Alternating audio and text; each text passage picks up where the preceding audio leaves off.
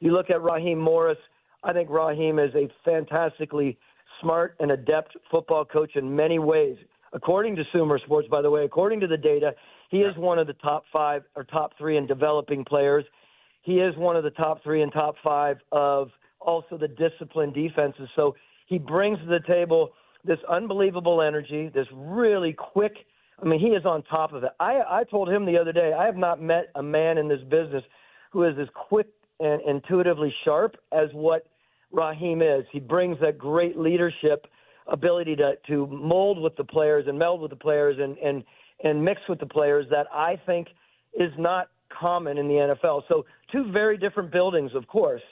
The track records are different, of course. However, Arthur Blank ultimately and co. had to decide what they wanted for that building moving forward, and obviously they picked someone on the other end of the spectrum as far as, energy approach to the building.